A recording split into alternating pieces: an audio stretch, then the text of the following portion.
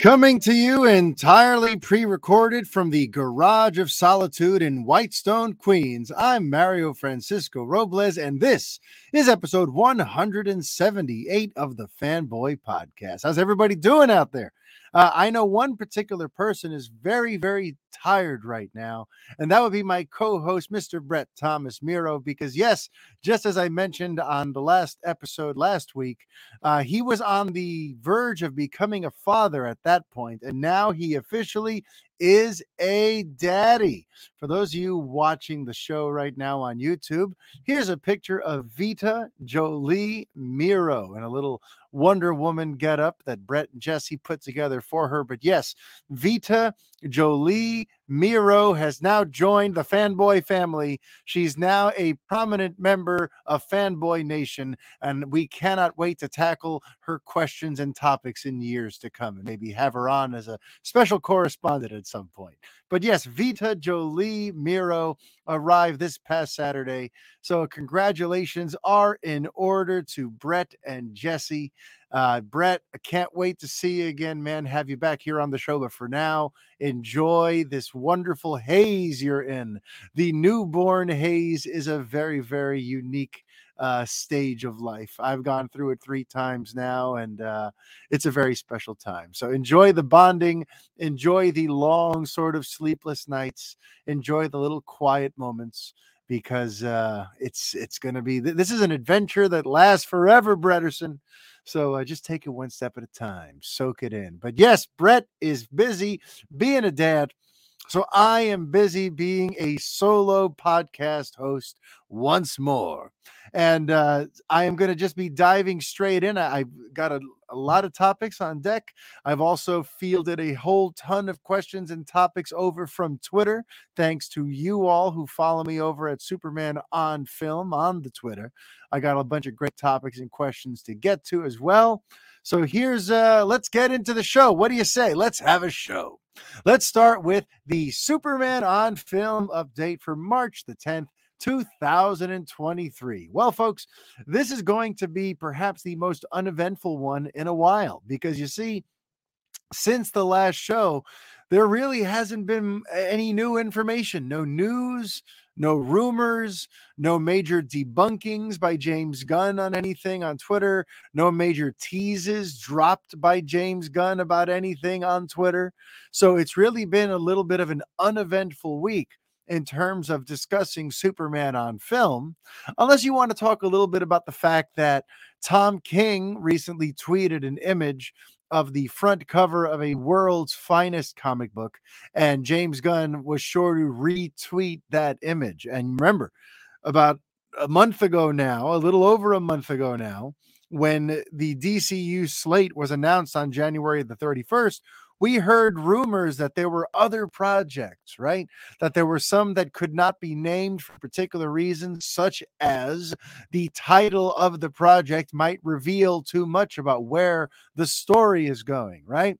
And, you know, one of the big speculations at the time was, what if it's a movie called World's Finest, right? And listen, the fact that James Gunn retweeted that definitely sparked my imagination. It has me wondering if maybe that is something that we should kind of be considering, that might be on the horizon. I do believe Tom King has had some proximity to DC Studios and things of late. So if World's Finest is on his mind, and James Gunn is endorsing that as something that's on Tom King's mind, I think that's just something worth paying attention to. Aside from that, if we're trying to like read into social media activity, the only other big Superman thing was James Gunn released, well, not that he released, he posted a picture of himself on Wednesday holding a Superman mug with the hashtag Superman. Now, probably means nothing, right? Here is the head of DC Studios holding up a mug of their flagship hero for DC. I mean, I know some will say it's Batman, but come on, it's Superman. You know, here is the head of DC Studios just showing some love to Superman, and he is writing Superman Legacy. So, of course, that leads people to go, well, maybe he's teasing something. Maybe this is further proof that he will be directing it. Because remember, that still has not been confirmed. While it still remains the running rumor and the running expectation as for what's going to be going on with who's directing Superman Legacy. It's going to be James Gunn. That's by all accounts, that's the road we're heading in. I don't know if a picture of him holding a Superman mug somehow confirms or denies that. But that's about the only interesting Superman Legacy fact I can throw at you this week. Also, there's been no information on the Ta-Nehisi Coates Black Superman movie, which is is supposedly still in the works and will be part of that DCU Elseworlds banner. But while on the topic of Black Superman, and while we're here in the Superman on film update portion of things, I do think we should talk a little bit about that Michael B. Jordan Val Zod series that he was developing there for HBO Max. Because you see, earlier this week in an interview with Cinema Blend, the interviewer tried to bring it up, tried to sneak in a question about the Val Zod Superman movie. And before he could even finish the question, and before Michael B. Jordan could even get out a syllable of some kind of non-answer, someone from Michael B. Jordan's team just cut right in and said, "We're not talking about that. Next." Basically, just like it was a quick, firm, hard pass. And I went ahead and assumed that meant that it's dead in the water. Some people think that that's just, oh no, that, they're just being secretive. There's always an element of secret. They're not allowed to talk about certain things until they're closer to being released. But that's really not the impression I got. Watching the video, watching the tone, watching how sort of like deathly serious things became, I have a feeling that the Jordan Val Zod series is kind of disappearing, along with some of the other things that James Gunn has sort of nipped and cut off ever since becoming the co-head of DC Studios.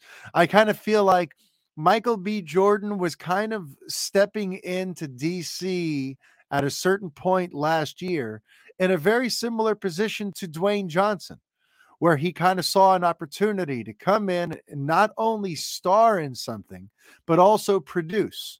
He saw that DC at the time was a little more of like the Wild West. And while over in the MCU, it's a well-oiled machine and everything goes through Feige and everything is under some cohesive, coherent, unified plan, over at DC, everything was kind of all over the place. So if you recall, last year, not only did he reveal that he was, producing and set to star in a Val Zod Superman series, but also he was going to be producing a movie about Static Shock, about DC's Static.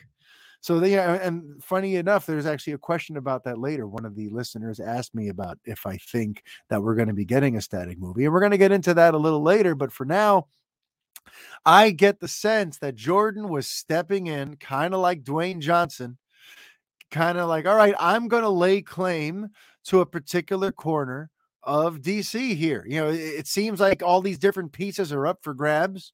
And, this Walter Hamada guy is big on the multiverse and having all of these different disconnected sort of movies. So I'm going to step in there using my considerable star power, and I'm going to try to carve out my own corner of the DC universe. Remember, James Gunn used that very interesting phrase early on about how nobody at DC was minding the mint, that they were just handing IP out to anyone who just batted an eyelash at them and tried to just, anyone who could just sweet talk them could get access to whatever characters and IP they wanted. That's how James Gunn viewed it. And I kind of feel like the Michael B. Jordan thing might be part of that. Jordan showed up at a time when Hamada was kind of like, the writing on the wall was starting to come, that there was going to be a merger soon, and his power was starting to wane and starting to leave. And the DC brand as a whole is still kind of in this weird state of flux. And I swear Jordan came in there with his bright idea to make a Black Superman series starring himself and to produce a Static series, a movie, which would presumably become its own franchise, and he can make money on the back end of that as a producer. And I think James Gunn showed up, saw that, and said, thank you, but no thank you. Just like he did to Dwayne Johnson, just like he did to Patty Jenkins' Wonder Woman 3 script, just like he's been doing quietly behind the scenes since taking the co-lead position over there at DC Studios. He's been very, carefully pruning the bonsai tree that is DC on film and on screen. So I kind of get the sense that the Val Zod series is no longer a thing. And by that token, I also think that the Static movie that he was producing is no longer a thing. So just in terms of the Superman on film update, while there's not much about Legacy, I've got a very strong hunch about one of these recent Superman projects being in gestation, falling off the table here. So I think we could firmly say goodbye to the Val Zod Superman series. That is my bold prediction. We'll see if I'm correct. And now we are moving on. So, as you know, when the Gods and Monsters Chapter 1 was revealed on January the 31st, 2023, we found out about 10 projects, right? We found out about 10 projects, including Superman Legacy, that were going to comprise Chapter 1. And at the time, we were talking about maybe one secret project, which I mentioned a few minutes ago, that couldn't be named because the title was a little too revelatory. But this week, we found out it was way more than one. Okay? Because, yes, we found out about 10 projects. And yet, when asked how much of Chapter 1 do those projects comprise, James Gunn said it was less than half. Okay? Listen to that. Less than half. So if we're looking at 10 projects, and that is less than half, that means we're looking at least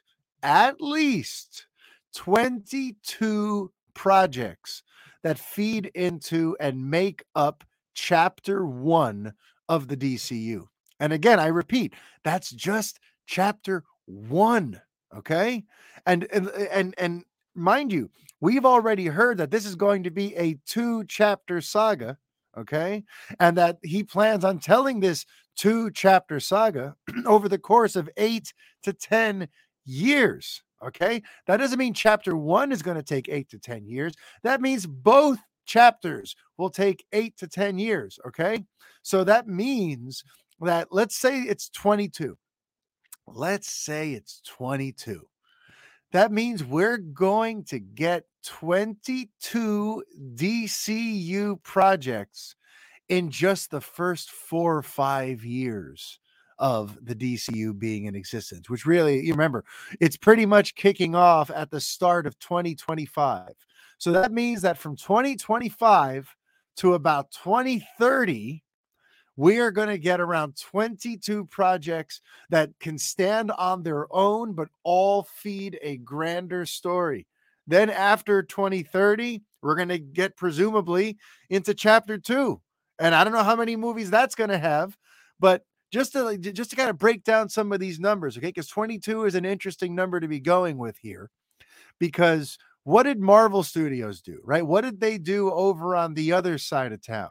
Marvel Studios told the entire Infinity Saga, okay, from Iron Man through Avengers Endgame. The Infinity Saga was told over 22 movies over an 11-year span, okay? From 2008 to 2019, Marvel gave us 22 movies, and it culminated with Endgame, okay? Right now, we're looking at 22 movies and TV series, and that's just halfway to the big payoff at the end, okay? So, to me, that's a little bit mind-blowing. That means that James Gunn and Peter Safran are working on something that is absolutely massive in scope. This is huge. Let's assume that if it's half and half are we really looking at 40 plus projects over the next 10 years? Once we get going from 2025 to 2035, are we going to get like 40 DC projects? That's an average of 4 projects a year for 10 years. So I don't know how, what the anticipated rollout is. I don't know how many projects per year. I don't know how many TV series he intends to have running. Because remember, some of these are shows like Waller and Booster Gold and Lanterns, which will presumably have multiple seasons too. Like, who knows? But like, the fact that these 10 projects we've heard about are less than half of chapter 1, it's just a little mind-boggling. And I think it speaks to the scope and size and scale of what Gunn has referred to as the biggest story ever told. So I'm very intrigued by that. That was kind of an interesting revelation. It's not a Superman on film specific revelation, but it's just, if you're a fan of DC, it looks like we're going to be getting a lot of it come 2025. And listen, I'm all for it. It's just going to be interesting to see how the quality control works out, how the synergy amongst the projects works out, how all these different filmmakers and showrunners and everyone works under James Gunn and Peter Safran's, watchful eye. Because remember too, they're going to be very hands-on with this. Gunn early on, when talking about casting rumors, he made it very clear. He said, we are going to be casting hundreds of roles. Okay. And me and Brett kind of chewed on that for a little bit. He said, we are going to be casting hundreds of roles. That means that no matter who is directing these things, James Gunn and Peter Safran will be sitting in there and making sure that they have a hand in the casting, in the look and the feel of all of these things. So with all that in mind, it's all a little mind-boggling in scope. And I can't wait to see, when we start getting our first casting announcements, and when how the team is going to coalesce, right? It's going to be very interesting to see how the team coalesces. This is going to be the first time that DC on film is united under one creative vision for kind of the whole thing. So, for those of us who've been kind of hoping for someone to come in as the chief architect who understands the lore, decides the course that we're heading on, and pulls all the projects in that direction. As someone who's been wanting that for a long time, the great experiment of how that's going to work out is going to reveal itself in the next couple of years. So let's see. But also in terms of like the scale of what Gunn is doing, I think people are kind of like underestimating what's going on over there. They're thinking almost kind of like simplistically. I feel like since Marvel sort of created the blueprint of like, here's a bunch of solo films and then an Avengers movie to sort of celebrate. And here's a bunch of solo films and now another Avengers movie as the big chapter ender. Marvel has sort of set that pattern and set that pace. And I feel like people are expecting the DCU to go along those lines. What I mean is, people are already fan casting and coming up with like, who is James Gunn's Justice League going to be? What's going to be the lineup of characters that he chooses for his Justice League? And what's going to be the first Justice League movie that he makes and all this? And to me, it's like, I don't think that's where he's going with all this. I don't think that these chapters are built around getting us to Justice League movies as the big event films. I have a feeling that, look, I think there's going to be a Justice League, and we're going to see them glimpsed and used, and depending on where in the timeline certain projects take place, we might see one that's already in action, a Justice League team that already exists.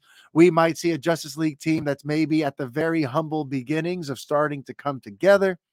But I don't think we're building towards a traditional Justice League movie. We're like, that is the big event film. We're like, the end of chapter 1 is going to be Justice League versus some big foe. And the movie is going to be called Justice League, semicolon, some sort of threat.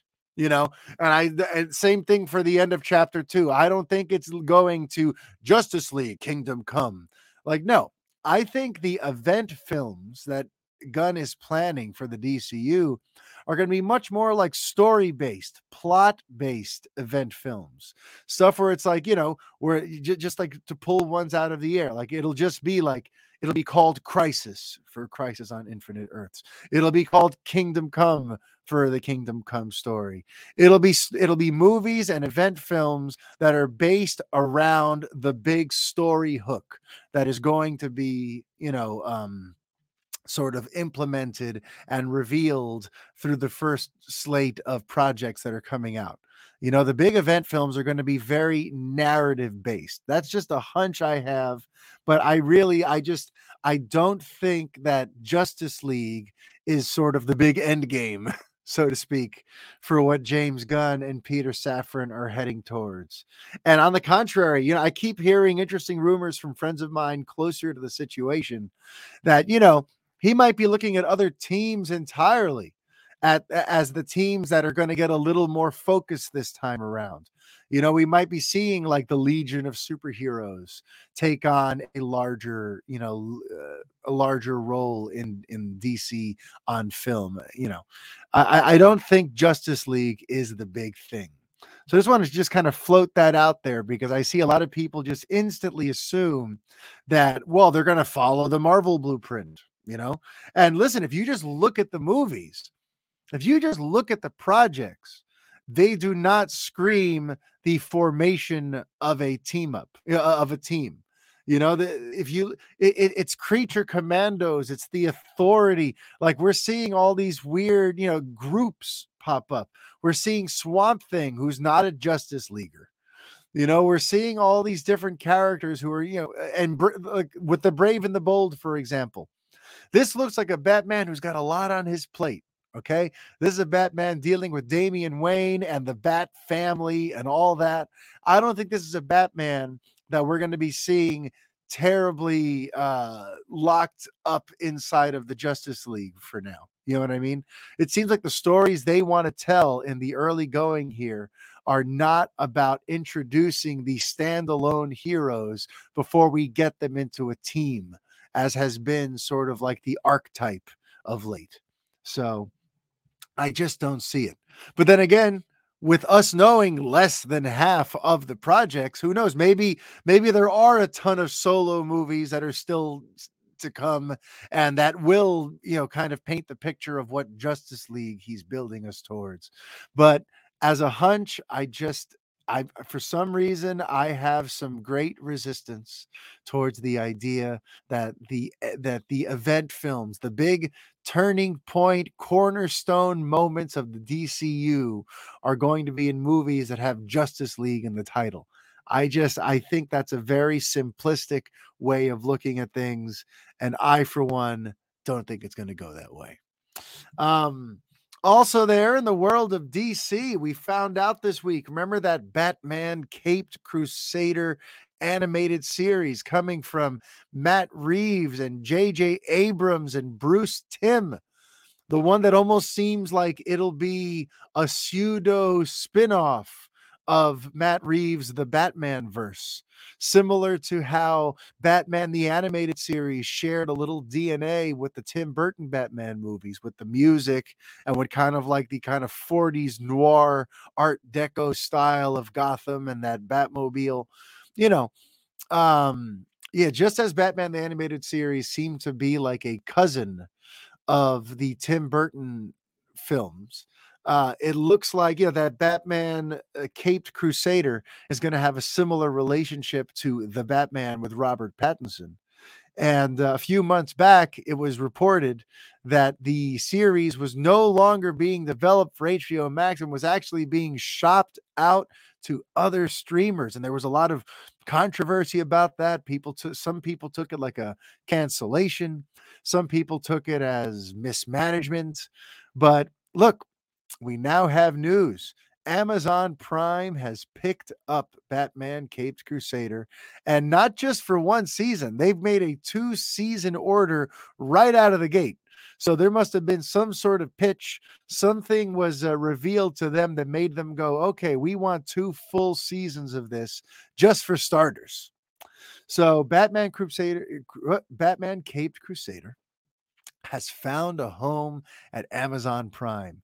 And is that weird? Is that a strange decision? And let's break that down a little bit, because at the time when it first happened, I pointed out that Batman is a hot IP right now. And I mean, hot IP in general has been for the last 20 years. And right now, if you are Warner Brothers Discovery and you're doing research on what's working and what's not working for your HBO Max app, you have to ask yourself, do I want to keep on just filling in my pre-existing DC base with more DC content? In other words, just keep the people who already have HBO Max, just keep them well fed? Or do I want to try to maybe sell off certain pieces of my characters so I can make millions of dollars on the side and not even have to really worry about producing these, because now this is being handled over at a different streamer, kind of hand it off, license it out, make the money on it. And if Batman Cape Crusaders, is going to get 2 full seasons at Amazon, I'm sure that Warner Brothers Discovery is going to make a hefty licensing fee on that. Okay. Especially since it is Matt Reeves and it is J.J. Abrams, and it will have some connectivity, presumably, to the Batman. I'm sure there's a lot of money exchanging hands here. And I'm sure that they did their own cost analysis. And they're like, listen, if we put this on HBO Max, is anyone going to subscribe to HBO Max just to watch Batman Cape Crusader? Probably not. So we're not going to get extra money for putting this show on our streamer, but we can get extra money if we sell it to some other streaming giant that is starving for content and starving for hot, trending content like the Batman always tends to be. So yes, Batman Cape Crusader has landed at Amazon Prime. And check this out. Another bit of news, kind of segueing away from DC. I'll be getting more into DC in a little bit when we get into the listener questions. But now kind of veering off from that, John Bernthal is returning as the Punisher in Daredevil Born Again on Disney Plus. I'm going to repeat that for you. John Bernthal's Punisher. Okay, we are going to see his Punisher return, and we're going to see his Punisher interact once more with Charlie Cox's Daredevil in Daredevil Born Again on Disney Plus. To me, that is such exciting news. I love John Bernthal's Punisher. I thought what we saw on Netflix was great, and I wanted to see more. So that announcement definitely got my attention. I think Bernthal is a very compelling actor, and I've been a fan of his for many, many years now. So to see him get to revisit that role and get to add some more chapters to that character's story, that's pretty darn cool. And I'm kind of hoping that maybe this isn't the only place he returns to, because he's a sizable star. He's been in a lot of, big movies and big series. Marvel Studios would do well to keep him there in-house, keep him in the stable of talent that you've got, and give us some more Punisher content, will you? But yes, John Bernthal's Punisher is returning, and I am here for it. Speaking of returns, something I don't get to talk about much here on the show is my love of a certain adult cartoon from the mid-90s, and that is Mike Judge's Beavis and Butthead. I rarely talk about them here on the show because honestly, they haven't been that relevant in many, many years. But thanks to Paramount Plus, last year we got a brand spanking new season from Mike Judge of Beavis and Butthead. They're back. My wife and I love the first season. We still haven't seen Beavis and Butthead Do the Universe, which is the new movie that came out. But now we know that season 2 is on the way. Season 2 of the Beavis and Butthead revival just got a release date, and fittingly, it's on 4/20. That's right. Beavis and Butthead is coming out on April the 20th, and 4/20 is a special holiday for many a person who might enjoy watching an adult animated vulgar cartoon on that day for some reason. But yes, 4/20, April 20th, Beavis and Butthead comes back to Paramount Plus. If you have not yet checked out the new season, if you don't yet have Paramount Plus, by the way, I'm a big fan. I got it a few months back. I got it with the Showtime add-on. So for like $13 or something like that, I get all of Paramount Plus, which has a lot of good stuff on it, as well as all of Showtime. So I tend to think rather fondly of my Paramount Plus subscription, especially when it gives me more Beavis and Butthead to enjoy. So if you are a fan of that show, April 20th, we will be getting more of it. And speaking of getting more of things, we're getting more Ninja Turtles soon. Have you seen the new trailer for Teenage Mutant Ninja Turtles Mutant Mayhem? Because I did. And I feel like I have to cover this because Brett loves him some Ninja Turtles and he couldn't be on episode 178. So I'm going to go ahead and bring it up for him. Yes, there is an absolutely awesome trailer for Teenage Mutant Ninja Turtles Mutant Mayhem being produced by Seth Rogen. And for starters, this thing has a very unique animation style. The best way I can sort of describe it and compare it is to the Spider-Man Into the Spider-Verse, what Sony Pictures did over there with Into the Spider-Verse, where it looks almost sketched, but it also is clearly CG, but it's very kind of like artfully done. It doesn't look like glossy CG balloon characters. It looks like sketched, almost like stop motion animation in certain ways. And this thing looks crazy. I mean, you've got Jackie Chan in there as Master Splinter. You've got John Cena in there in the cast somewhere. I mean, you can't see him, but he's in there. And I mean, there's a bunch of great names in the cast, but as I was watching it, I just found myself just grinning from ear to ear because even though it's a new iteration of these characters, it felt recognizable to me. And it felt like the Ninja Turtles that I love, kind of just with new life to them, being introduced to a new generation. And I can't wait. Now, I immediately said, I got to take my kids to see that as soon as it comes out. And I'm excited now to kind of give them a new team of Ninja Turtles to follow, you know? So, yeah, I don't know if you've seen it, but Mutant Mayhem, the trailer looks great. There have been some interesting tweaks. It looks like, April in this one is African American, and I'm sure there are some people who are freaking out about that. But the one thing I noticed is that her vibe, her interplay with the turtles, it seems like it's going to be completely platonic. And I'm so good with that. All right. We've seen a number of iterations where it's borderline creepy, where like she seems to have the hots for a turtle, or the turtle seems to have hots for her, and it's this whole interspecies love affair. This time around, I get the sense that she's just their friend. And I'm kind of down to just see April be their friend, you know?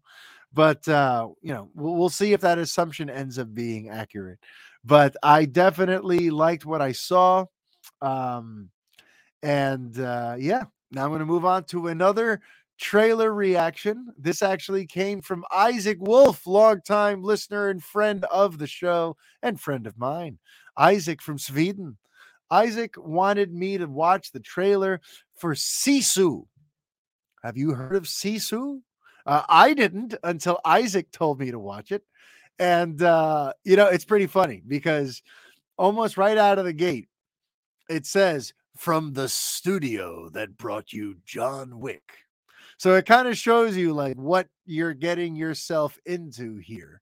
But Sisu looks like a balls to the wall, insane action revenge sort of caper. It looks like John Wick in Nazi Germany in the snow.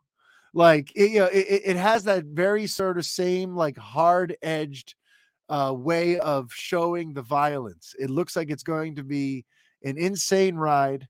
And once again, they're basically taking the John Wick formula and just adapting it to another type of story. Because what worked for John Wick? It was the simplicity of the story. You get this character who you've established was a badass in his past who you don't want to mess with. You set up a villain that we would love to see fall. You have the villain do something very relatable and crushing to our main hero, and you watch our hero get delightful bloody revenge for the next hour and a half. This looks like that, but killing Nazis. So I'll take it.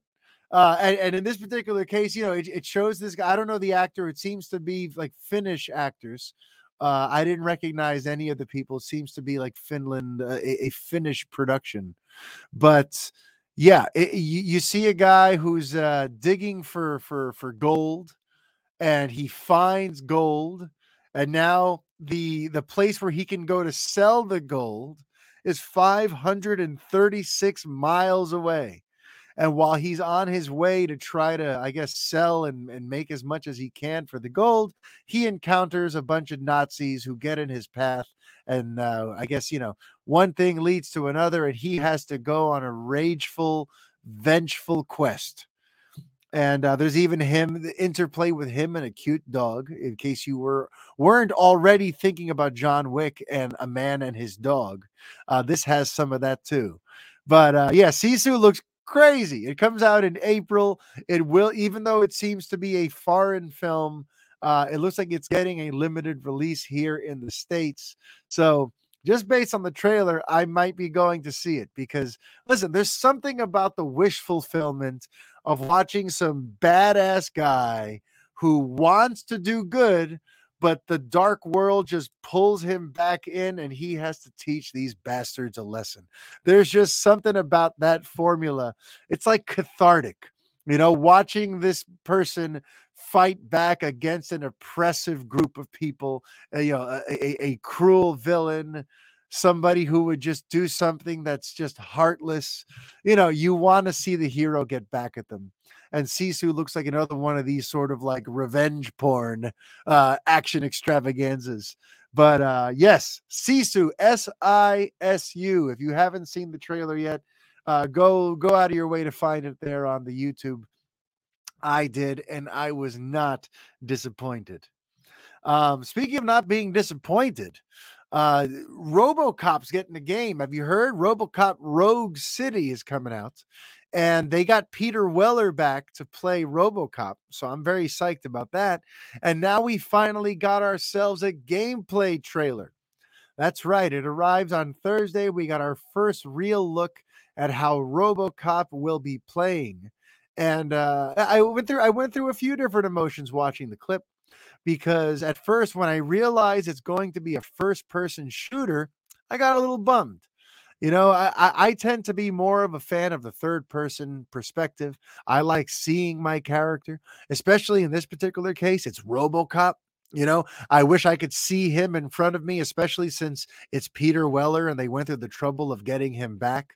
So when I realized, like, oh, I'm not going to watch my awesome blue steel, half man, half robot RoboCop tear through this city, I'm going to be looking through his eyes the whole time.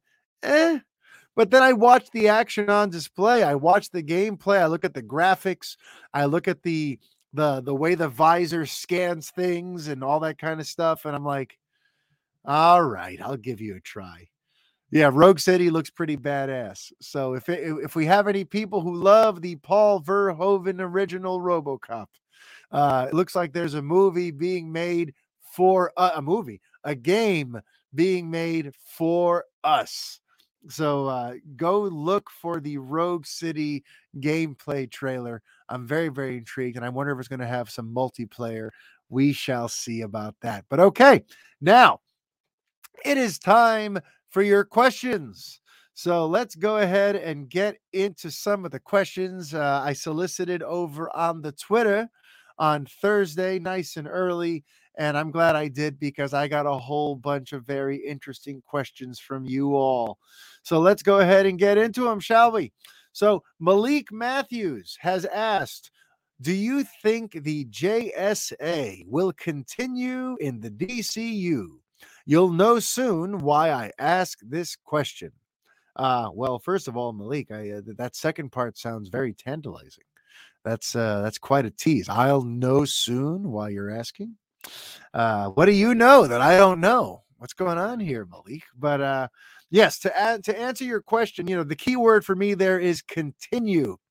Continue in the DCU? See, that would imply that it is the Justice Society that we just met in Dwayne Johnson's Black Adam movie. And no, if that's the case, hard no, I don't think there's any chance we see any continuation of anything that was introduced in Black Adam. Now, does this mean I think there's no Justice Society? Absolutely not. I would not be surprised if James Gunn does introduce us to a Justice Society of in some form over the course of chapter 1 or 2. But if we do, it's not going to be played by it's not going to be Aldous Hodge, Noah Centineo, Pierce Brosnan, and whoever else was on the team in Black Adam. It's not going to be them. So to answer your question, no, I don't think that Justice Society will continue. I think we may see a Justice Society, but it'll be a different iteration of the team. And as for your, I will soon know why. I guess I'll soon know why. All right, next question comes from Ron Diesel. How you doing, Ron? Long time listener. Ron said, for Brave and the Bold, what kind of Batmobile you think we are going to get? A mixture of what came before or something similar from the Arkham Knight game? So, okay, Ron, here's what I think. The way I break down this question is more so the difference between something stylized and something practical. For me, like I feel like with Matt Reeves, the Batman, we have something extremely practical, right? His Batmobile is just a muscle car. It barely looks different than just your standard big black beautiful muscle car. It's got a little bit of extra detailing, but it could really just be a car on the road. And if it drove past you, unless you stared directly at it, you might not even realize that it's the Batmobile, right?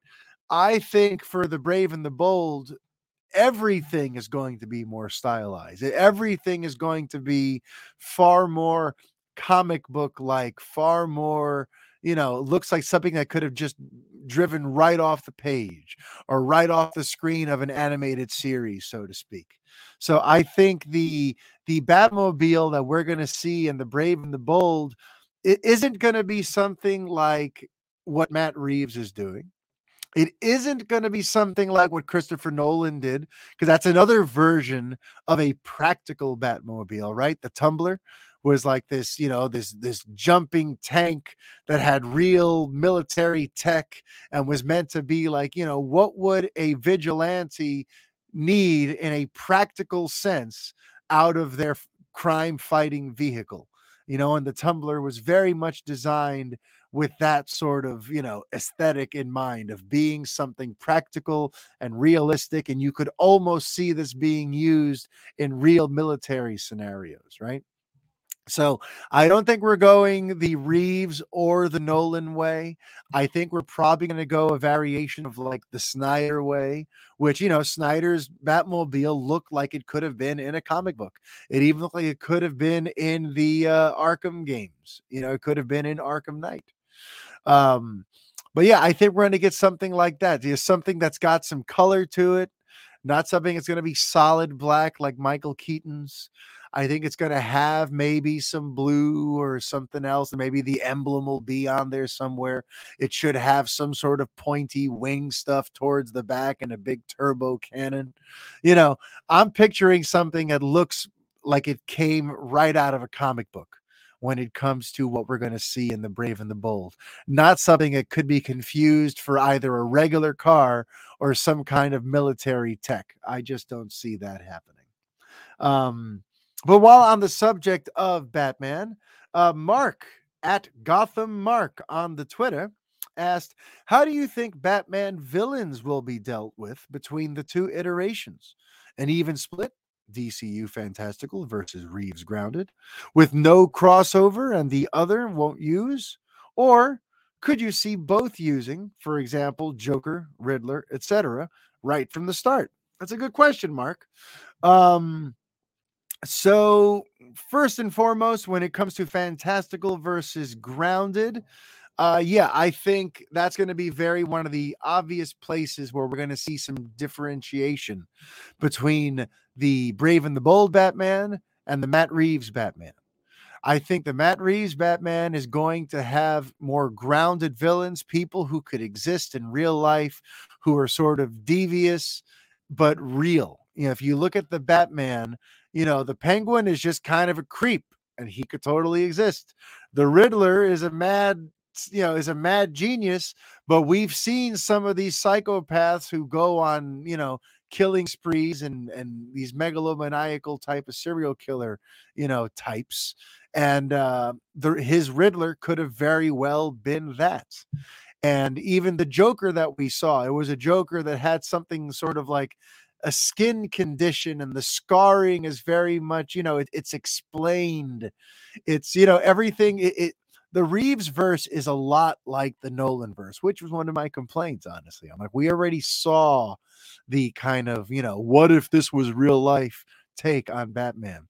And I think that Reeves is kind of, in that same wheelhouse again.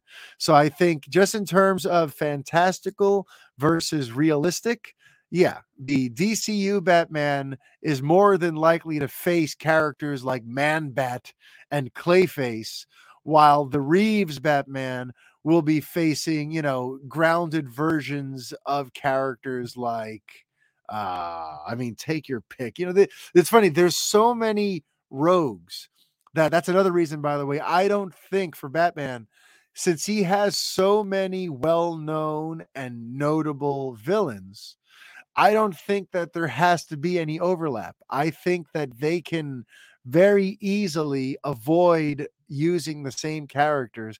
And I think they're gonna. I think it's the smart way to do it. Because if you think about it, it's one thing to explain that the Batman takes place in the Elseworlds and that the DCU, the Brave and the Bold, takes place, where everybody else is.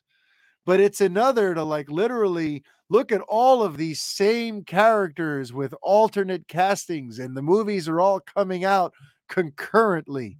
I think it kind of like stretches the ability of the audience to continue to sort of buy in and follow and be okay with everything, and with something like this, it's going to be very easy to just differentiate and keep certain villains in the Reeves verse and certain villains in the DCU verse. But in terms of just specifically now, like, do I see them? I think I've just answered that. I don't see them overlapping. I see the bigger over the top ones going to the DCU, and I see the grounded ones going to the Reeves verse. Okay. All right. Now let's talk a little bit about Static. I got a question from Demand, who is at Super Derek 7765 on the Twitter. He asked, do you think we're getting Static in the DCU? Listen, he's an interesting character, right? And he was originally conceived to be almost like DC's answer, like an updated sort of Spider-Man archetype. I think that there's definitely a reason Michael B. Jordan saw that there could be a gold mine there. And I could see James Gunn thinking along those lines as well. A sort of African-American Spider-Man type of underdog character who has the benefit of never having been done on the big screen before. So there's not like this big, there aren't preconceived notions about what static should be. So someone could just step in and really, create some space for themselves around how static looks and feels on the big screen. So I think Static Shock is a likely character.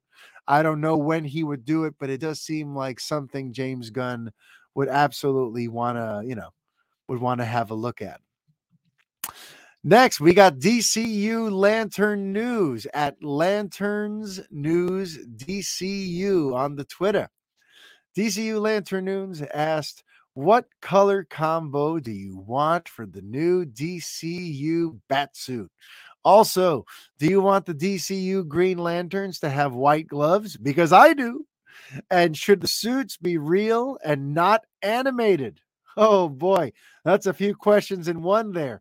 In terms of the new DCU suit, I mean, yeah, listen, now that I caught a glimpse of Ben Affleck rocking the gray and the blue in that Flashman in that The Flash trailer, it totally has me wanting more of Batman in the gray and the blue. Even though, I could also go for the gray and the black. I want like a nice pronounced gray and black. I know we technically got gray and black with Batfleck and Batman versus Superman and whatnot, but there was since the whole thing was so dark, since the whole movie, since everything was sort of shot and made so sort of dark and grim and gothic looking, yeah, I felt like I couldn't properly enjoy the grays and the blacks there that much. Something where it's a little more vivid, the contrast, and yeah, either gray and black or gray and blue for me when it comes to the DCU bat suit. When it comes to the lanterns, I'm not particularly picky about the gloves. I can go white or black with the gloves, but what I cannot do is an animated suit again. Please, no animated suit. I hope we learned from 2011. Yes, if we're going to get a suit for the Green Lantern, let it please be something practical. Okay? Please. Um, Here's friend of the show, Super James Prescott at James Prescott 77. James asks, outside of Superman Legacy, what DCU project are you most excited about and why? Also, if you ever need a co-host for an episode to talk Superman, always here, my friend. Thank you, James. I know you're here for that. You're a good egg, you. And I had you on a few months ago when we both were celebrating that Henry Cavill was back. And I do intend to have you on again in the future. But to answer your question, outside of Superman Legacy, which DCU project am I most excited about and why? Ordinarily, right out of the gate, it would be Batman because that is my holy trinity is Superman, Batman, Spider-Man. Those are my three main heroes, always have been. So for me, any slate that includes a Superman movie and a Batman movie, those are immediately slots 1 and 2 for me. But in this particular case, it's interesting because I've already got a Batman that I really enjoy with Matt Reeves, right? And I'm about to get a Batman that I don't really know that well in The Brave and the Bold because I don't, I haven't read the Morrison run that these books are apparently going to be based on. I've got them on the way. I'm looking forward to reading them, but I haven't read the stories and the world that these books are apparently sort of, being adapted from. So considering I've got a Batman I already like, and I'm getting a Batman that I'm sort of unfamiliar with, I have no dealings really with the Damian Wayne character. That's a whole other, world. Remember, I am a movie guy, and I am a particular animated series and TV series guy. When it comes to comic books, I still have big blank spaces. I have still huge swaths of source material that I need to work my way through. That's why I'm Superman on film, not Superman in comics, because I'm the film guy. So listen, I'm working my way through the literature. and getting all of this DCU research homework from James Gunn has been very fun. But um, in terms of what I'm most looking forward to right now, I got to tell you, my number 2 in the DCU is Swamp Thing, because we've got James Mangold in there, and that is a director who I have the utmost faith in. He's proven himself to me time and time again. I'm a massive fan of his work. And we've got it based on the Alan Moore run. And even though I haven't read it yet, again, that's another one that is on the way. So I'm looking forward to reading up on that. But I am familiar with Alan Moore's work. I've already read a few of his books. So, but the Alan Moore source material, check. James Mangold behind the camera, check. And Swamp Thing, a mysterious and interesting, unique character, check. I'm very intrigued. And then you add into that the fourth component, which is it's going to be a horror movie. You know, James Gunn has promised that this thing is going to be scary, and this is not going to be like your typical superhero flick. You know, it seems like he kind of wants to do what Marvel pretended to do, which was, you know, by having each of these movies kind of exist in their own space, be their own unique genre. So for me, as a horror buff, getting to see a Swamp Thing horror movie based on Alan Moore, directed by James Mangold, yeah, that is absolutely my second most anticipated DCU film. Now we've got Kryptonian Orphan. Kryptonian Orphan 38 asks, which villains or villain do you think will be featured in Legacy? Please, Rao, no Lex Luthor. I'm right there with you. I'm right there with you, Kryptonian Orphan. Please, let's keep Lex on the back burner, okay? He can be there as a bit player, or he can be there maybe as like, you know, we see his public face, and maybe Clark doesn't know the real Lex yet. You know, if they want to try to have the Lex who's either a successful businessman or a politician of some kind or the mayor, you know, have him involved in some way. You show him in Superman Legacy, but do not have him be a villain yet, and kind of maybe build to that. But I do not. I am in no hurry. I am in no rush to see Luthor. Just like last week, I said I am in no rush to see General Zod. So look, I obviously the popular answer, everyone says Brainiac, and that's my number one too. That's the one I want to see. But others have pointed out, and I tend to agree, that he's a pretty massive scale villain. That is a big story to tell. And it's kind of a big one for movie one, especially if he's going to vanquish the villain. If he's going to beat Brainiac in his first movie, that's like kind of a bummer. You know, I kind of want to build to Brainiac, so to speak. That should be a big climactic battle, depending on how they, you know, put it all together.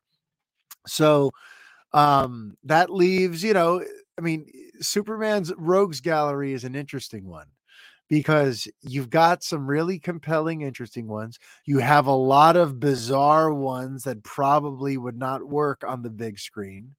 But then again, I could see James Gunn wanting to put, you know, Mr. Mixelpix, you know, in a movie. I could see, you know, there's certain things I could see him pulling from, just to be a little out there and to not retread the same territory. Um, but, you know, I tend to feel like it's going to land somewhere either in the Mixelpick, Metallo, Parasite, Bizarro sort of realm of villain there in the beginning. That I feel like that's kind of the direction we're heading in there, you know. And in particular, I think Bizarro could be interesting. I know we just saw him on Superman and Lois, but they could approach it a little bit differently. But thinking about Legacy, you know, if this is a movie where he's trying to kind of balance out his effect on the world and how the world sees him and what kind of a tool for good he's being or not being, depending on how he's assessing his work as Superman so far. Bizarro could be an interesting one to do for a movie called Legacy, especially if, like, at first he's embraced by the public. If at first, this clone of Superman who maybe does things a little bit differently, uh, at first is almost like a lens. It's for Superman to see how the world sees him and how they react to him and the impact he's having so far. And then as the story wears on, he starts morphing more and more into sort of like the monstrous Bizarro that we know more from the comics, you know? But I could see Bizarro as a sort of twisted counterpoint to Superman, could bring up some interesting sort of thematic story points there for, Superman at being what he wants, as he sees himself, and this alternate version of him, and how the world sees that one, and how maybe they like that one more because he's more willing to, like, go take things a step further, or he's less of a Mr. Nice Guy. Like, I just, I could see Bizarro being an interesting one for Legacy. All right. But again, I don't think we're going for Brainiac immediately. I don't think he's going to touch Zod anytime soon, especially with the Flash now rehashing Zod again. I don't see him going right to Doomsday. You know, I think he might want to save Mongol for when they want to get into some other, space invadery type stuff. But then again, they could go there. They could go to Mongol. I don't know. But either way, that is some of my early sort of speculating on the villains for Superman Legacy. And now one of the last ones here comes from Kenny Crayley Jr. How you doing, Kenny? At Kenny Crayley over on the Twitter. He asks, do you think Smallville and the Kent Farm should play an important role in Superman Legacy? In most Superman live action and animated adaptations, it has, with the exception of the DCEU, which personally speaking was lacking. That should be an element to Clark's life he should have. Yes, it should be, Kenny. Just as I've been saying over on Twitter, and just as I was pleading here on this very show last week in episode 177, I was pleading to keep Jonathan Kent alive, right?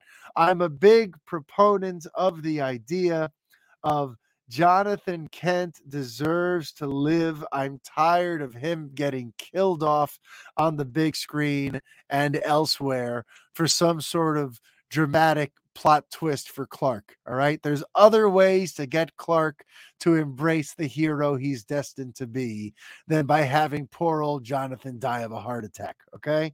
So the reason I link the two together is because, yeah, Kenny, that's why I want Jonathan to live.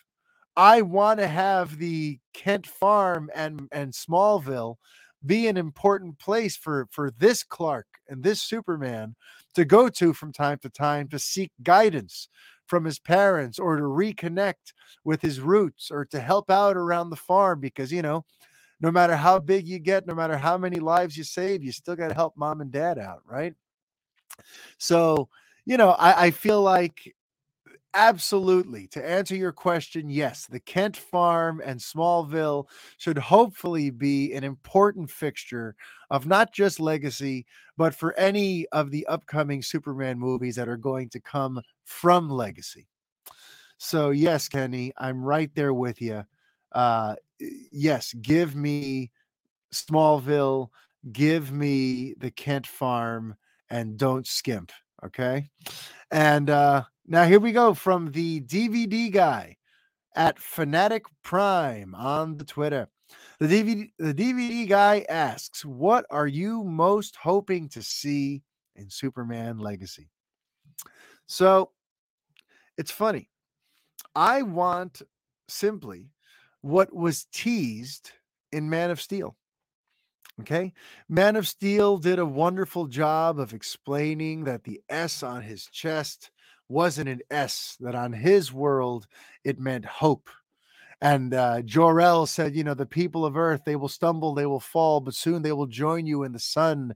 The whole thing was about being an inspiration and imbuing the people of Earth with hope. So imagine my surprise when in Man of Steel, we don't see him instill anybody with any kind of hope. Okay. Aside from that one laughable moment when Jenny Olsen's like, he saved us, as they stand amidst the destroyed city of like, yeah, what's left.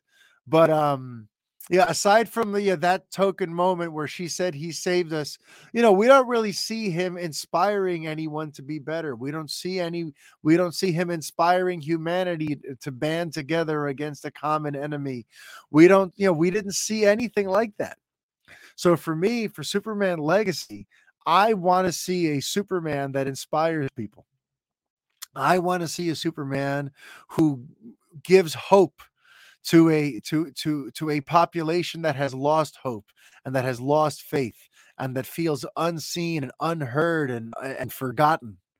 I want Superman to arrive on the scene and suddenly make the unheard feel heard, the unpowerful feel powerful, because now they know they have the ultimate champion, the ultimate ally in their corner in Superman. So for me, the big thing I'm hoping to see from Superman Legacy is a Kal-El that actually inspires the people of Earth with hope. All right. And that about does it. So those are the topics that you sent in.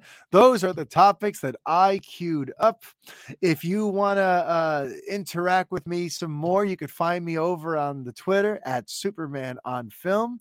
You could send questions and topics over to the Fanboy Podcast at gmail.com. And you could follow the show itself at the Fanboy Show on Twitter. All right. But everyone, that does it for me. That does it for episode 178. If you have not yet, please consider leaving a review. Well, every time you like, rate, subscribe, and share the word and spread the word about this here podcast, an angel gets its wings. No, it's a wonderful thing for me and for Brett. And thank you for everyone who's been with me for the last 5 years, because that's something that happened last month. We hit our 5-year anniversary from the first show that happened in 2017. So, yeah, thanks for 5 years of the Fanboy Podcast. And thanks for your patience when I disappear for a few weeks or a few months at a time. Hopefully I make the wait worth it.